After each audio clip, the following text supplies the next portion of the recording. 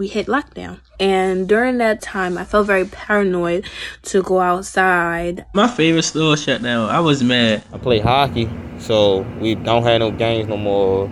I miss being with my teammates and stuff like that. I basically feel like I got robbed from my last year because we ain't really go to school that much. It's the same feeling. We've all experienced something. And I think the lesson here really is that you really don't know what you have until it's gone. When the vaccine was developed, it was just a lot of misinformation on the internet and social media. But as time went on, I decided to take matters into my own hands and, do my own research.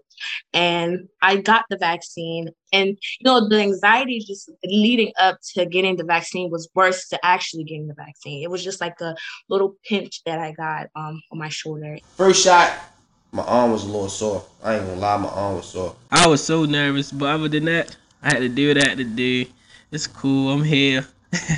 I realized that this vaccine is the opportunity for us to really get normalcy back into our lives and just the best way to keep everyone safe.